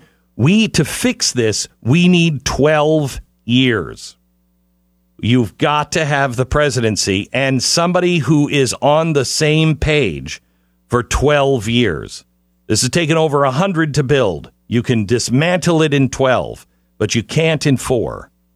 Now, who is he looking at as vice president? People are pointing to this audio cut of the president talking about 2 candidates. But listen carefully. He's not actually saying that these are 2 I'm considering. Listen to this. When will you announce who your VP is? Not for a while. I mean, we have so many great people in the Republican Party, but not for a while. Well, what criteria are you using to identify who your running mate is? Always, it's got to be one thing. It's got to be who would be a good president. I mean, you always have to think that because, in case of emergency, things happen, right? No matter who you are, things happen. It's got to be number one. Who is your running mate? Well, I have a lot of good people. We have a lot of really good people. So you haven't decided who it is? I have a lot of good ideas, but I haven't. And there's no reason to do that quickly. So you haven't told that person, you're my person? I speak to everybody. I called Tim Scott this because a lot of people like Tim Scott. I called him and I said, you're a much better candidate for me than you are for yourself. Kristi Noem has been incredible fighting for me. She said I'd never run against him because I can't beat him. That was a very nice thing to say. What was the story that your team reached out to RFK Jr.? It's a false story. No, it's a false story. You never reached out to RFK Jr.? I like him a lot. Nope, never have. Did you notice the one thing he didn't say about those two was he's considering them as vice presidential candidates, even though I think he would be wise to, consider those. Those are two good people. But I think they're on the board. I would argue they're on the board. Mm-hmm. Yeah, but everybody's like, oh, he's narrowed it down to two. No, he hasn't. He's going to say 25 different things about it. He's already said he's decided. Now he's saying he's not. He likes the drama of this. People don't understand that, but he does. Yeah. When he comes out with his candidate, he'll say the vice presidential candidate is after this break. All right. Let me tell you about our sponsor this half hour. It is MyPillow. You hear me talking about MyPillow all the time and how they don't just change your sleep for the better. They really change your daytime as well for the better. Right now, you can get 50% off the MyPillow 2.0. That's not all. You can also get 50% off the new flannel sheets or their 6-pack towel sets for $29.99. Actually, everything is on sale right now. They have free shipping for everything, especially you're going to want this on larger items such as the mattress toppers. That's 100% made in the USA and on sale for as low as $99 now. You'll also find sales on their kitchen towels, their dog beds. Did you even know they made these? Blankets, slippers, all of it. Use the promo code BECK. Find this offer right now at MyPillow.com. Click on the radio listeners special square. Check out everything I've mentioned and so much more on sale. Remember, promo code BECK or call 800-966-3117. 800-966-3117. It's MyPillow.com. Promo code BECK. Isn't it time to sign up to Blaze TV? Go to blazetv.com/Glenn and use the code GLENN30 and you can save $30 off your subscription to Blaze TV.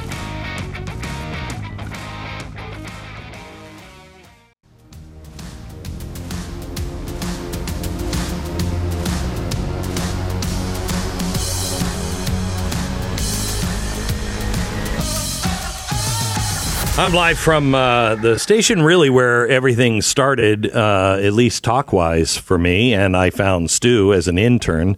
We're at the studios in New Haven, Connecticut, at KC101 and WELI, and I want to thank Fred, the engineer, is just incredible, and also Vinny Penn and Dr. Rossi, who are still here after so many years, and thank them for their support and kindness of working quickly to get me on the air here. This weekend we had an emergency in the family, and the whole schedule is kind of up in the air right now. So we'll give you more as you need to, as it needed. As a quick fact check, Glenn, I was making $6 an hour hanging balloons in the promotions department. Not actually an intern until after I had met you. Just to be clear, I was promoted to intern. You were promoted to intern. Yes. Okay. Mm-hmm. But did I pay you $6 an hour? You didn't. Intern? No, you didn't. The station was paying me to hang the balloons and to put the stickers on the table multiple months before you actually brought me on as an intern. It's an important part of my career. I want to make sure it's fleshed out for the public consumption. Okay, good. Yeah, and you were a little, you're like, oh, I don't know, I'm making a lot of coin here. It's $6 every hour. I mean, minus the taxes in Connecticut, so negative $3 an hour total. Yeah, it was great. It was great. So before we move on from the border situation and my limited advocacy for the devil in this particular situation. Yes, go ahead. He speaks for me. There's a kernel of real dead end type of worry here for me on this issue because endless. Because Trump, and I will say he's somewhat explicitly said he's the guy who can. I mean, this is his campaign, right? He's saying he's the best guy to solve this problem. He has explicitly talked about that. And I think there's, he did some good things on the border. I mean, I don't think he was perfect there, but he did some good things on the border. Certainly better than what we have now, as we could all agree. Yeah. So, but right now, his political calculation, which I think is accurate, is do not let anyone support this bill in the Republican Party. Outwardly shame them if they do. because if you do that, the issue continues to be a problem for Biden. It's hampering his campaign, and Donald Trump is more likely to get into the White House and therefore more likely to improve this situation. So I think that's all, like, it works for Donald Trump, probably works for the border situation, particularly in the long term. However, or in the short term. However, in the long term, it's another story, right? Because Donald Trump can do what he did last time, basically. He can go in there and he can improve some things on the border, which he did. He can probably make the numbers look a heck of a lot better than they are now for 4 years. You're right, his VP choice is key. Maybe that person gets another 8 years. Maybe we even extend those solutions for 8 years. However, without getting this through Congress, it's going to be difficult to see anything that's going to really change this situation in any dramatic way. And if Donald Trump is president, long term, and if Donald Trump is president of the United States, there is basically zero chance you're going to get 60 votes on a conservative border solution in the Senate. So why do you need 60? Well, because they will filibuster anything. The Democrats will filibuster anything that tries to go through. So, the filibuster, I forgot they hadn't gotten rid of that yet. Yeah, I mean, okay, go ahead. In theory, you can talk about that, which I do not like as a solution either. I don't like that at all. All right. No. So, I mean, I don't think what we have here is the solution at all, this new border bill. But, like, how do you get to a long-term solution? Because all you seemingly can do is somewhat improve the process. I mean, and people will point out that, especially those that are conservatives and didn't like Trump. I mean, Trump endorsed Langford, his full and total endorsement for the guy who negotiated this bill. So, I mean, like, even if we get an improvement under Trump, how do you make it long term? How does it last? I think my attorney said it best. There's really no hope. It's a civil war. I'd like to argue that this bill actually will hurt the next president if it's not, if it's Donald Trump, because we've now codified that there can be 3,999 that go through every day. And we're fine with 1.8 million people coming in. It'll now be codified. So what is he supposed to do when he gets in? He can't slow that down. That's now law. This is really bad if you want to solve the problem. I understand what you're saying. Yeah. That this is so horrible that nothing's ever going to work. But I will tell you, while we have the chance to vote for senators, I mean, remember, there's enough senators. I'm sure you do this on your morning report. There's enough senator openings that could go actually really well for the liberty-loving side of the GOP that we could have enough numbers to get a lot through. Am I wrong? You could, yeah. You could have a real improvement here. I mean, and you could also have improvements even when the numbers don't change. A prime example of this is Utah, right? You go from Mitt Romney to question mark. And not bad news. Well, I mean, I'm just saying, if you choose a good person in that role, you can make a massive improvement in the Senate without even changing your numbers. But what's the bad news? So, I said I thought that Mitt Romney's son was going to run. Yeah, you did tell me that. Yeah. And no, it didn't happen. Didn't happen. Okay, well, that's not bad news. That's well, somebody's son is running. Is it mine? No, it is Orrin Hatch's son. So, do people in Utah ever vote for someone like? Are they independent enough to not vote for just a last name that's familiar? I don't know. I feel like they are. I mean, Mike Lee's a good example of that, right? They could have gone another direction with an established candidate. They went with Lee. Right. They're still actually, they have to go through the nomination process yet. So he's not the guy yet. I met one of the people that is throwing their hat in the ring over the weekend and had a conversation with him. I want to have another conversation with him at least. And I'd like to meet everybody that is involved in that. But please not Hatch. Please, for the love of Pete, can we learn our lesson? Yeah. I mean, the son of another candidate could theoretically be good, but why do we always do this? Why do we always do this? Why do we always go back? Well, because we don't like kings. We don't like kings and royal families. Right. The whole country was framed on the idea that we don't like kings, and yet we're like, you know what we like? Kings. Kings. We really like that. And we only like it because then we don't have to remember stuff. You know, we get in the booth and we're like, oh, I know that name. Click. That's the only reason why that works, honestly, is we are so lazy. We're like, I don't know who to vote for. Oh, I think I've heard that name before. Yes, Beelzebub. Pull it. Anyway, let me play something here from CNN that just stunned the host. She was on, and they were talking about why are so many people coming to New York that are illegal aliens. Listen. I'm looking at the dates that their arrest started, which is probably close to when they got here. They've only been here a couple of months. So what the detectives are telling me is they have crews here that operate in New York, do all their stealing, then go to Florida to spend the money, and then come back. And I'm like, well, why don't they just stay and steal in Florida? And they said, because there you go to jail. Oh. Great reporting. It is a great point. Yeah. Break to a commercial quickly. I mean, it's remarkable how we talked about this last week. This is all just common sense. Everybody knows the answer.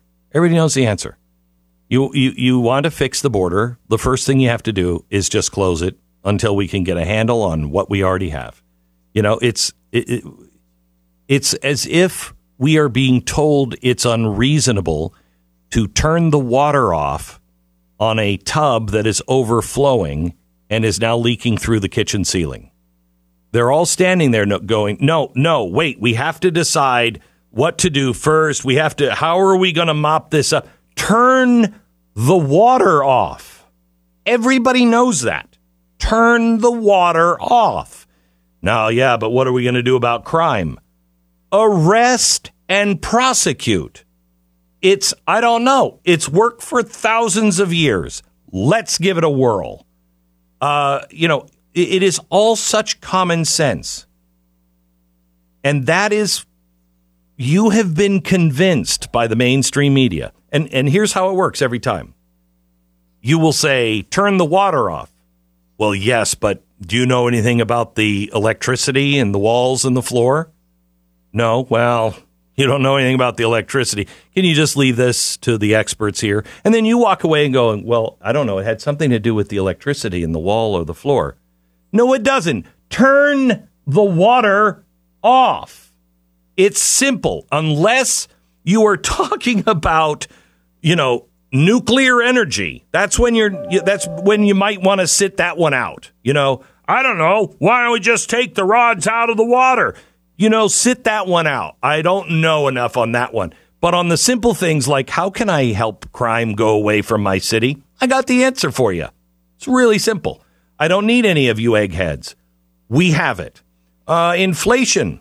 Well, now it's so bad that we have to have a few experts just to tell us, okay, put your tray table up.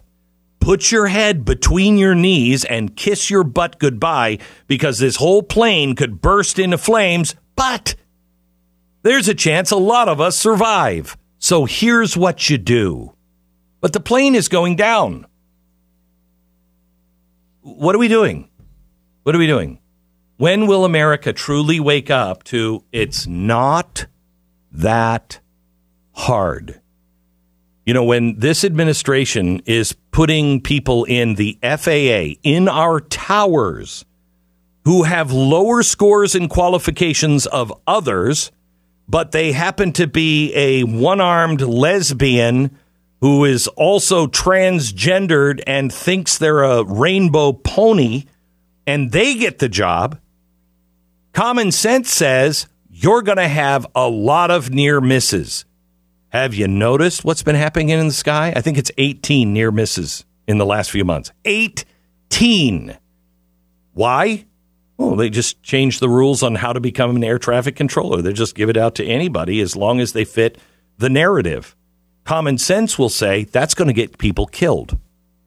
Let's go for merit here. As planes fall out of the sky, there's a reason why the world's greatest engineering group, Boeing, now has planes that don't work and fall out of the sky. Oh, what could it be? I don't know. Maybe the fact that they changed the entire leadership chain from engineering people to financial people. And the bean counters don't know how to build an airplane. That could be it. And that the bean counters also had a lot of the rainbow pony thing going on with them, and they cared more about their woke policies than planes that work. It's really not that hard to figure out. What do you say? We just get together peacefully and we're just like, hey, you know what? Not going to do that anymore because it doesn't work. Not going to do it. Back in just a minute. Sponsor of this half hour is Relief Factor. I don't endorse products on the program that I don't believe in and that I don't personally use, especially if it's something that you would take in your body. I just don't do it. I don't like it. If I haven't tried it myself, if I haven't gone through the experience just like you, not the Glenn Beck is going to call today, so make sure you treat him well. I don't do that. I just call at any hour of the day, anytime. They have no idea I'm calling, and I vet them, and I use their product. I see the delivery and the customer service and everything else. Relief Factor is this is the reason why I didn't take Relief Factor as a sponsor for a very long time, because I hadn't used it and didn't believe it. I didn't think it would work. My wife finally made me take it. It's 100% drug-free, which is why I didn't think it would work. I mean, Pfizer, they got all the experts there. Of course, they know what's going to help eliminate pain. This is 100% natural. 1 million people have tried it. It works for about 70% of the population. But see how it can change your life. I got out of pain. Get out of pain. Just try the 1995 3-week quick start. Take it as directed. They have their you feel better or money back guarantee, so you don't have anything to lose. Give it a try. Go to relieffactor.com. See if this won't help you with your pain. 800-4-RELIEF. That's 800-4-RELIEF or relieffactor.com. The following content identifies as a commercial. Isn't that lovely? The Glenn Beck Program. We'll be right back.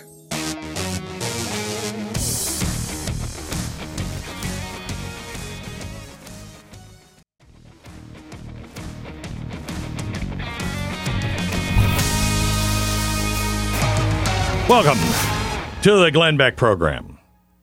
Stu.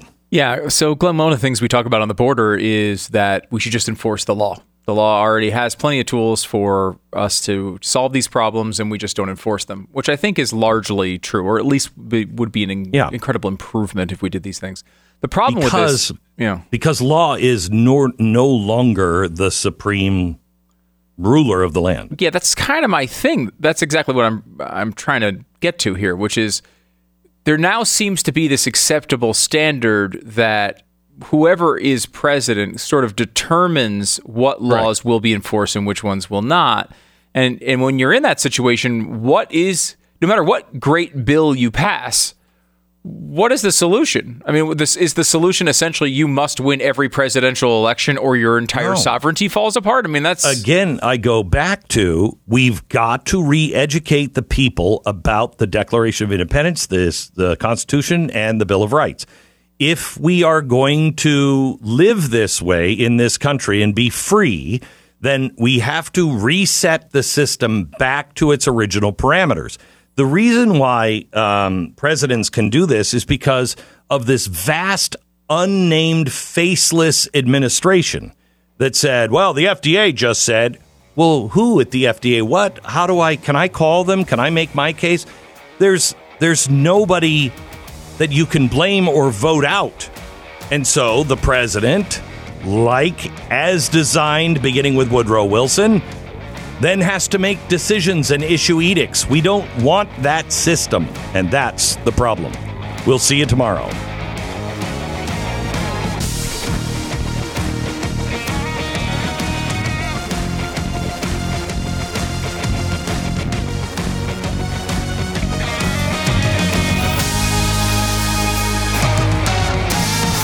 The Glenn Beck Program.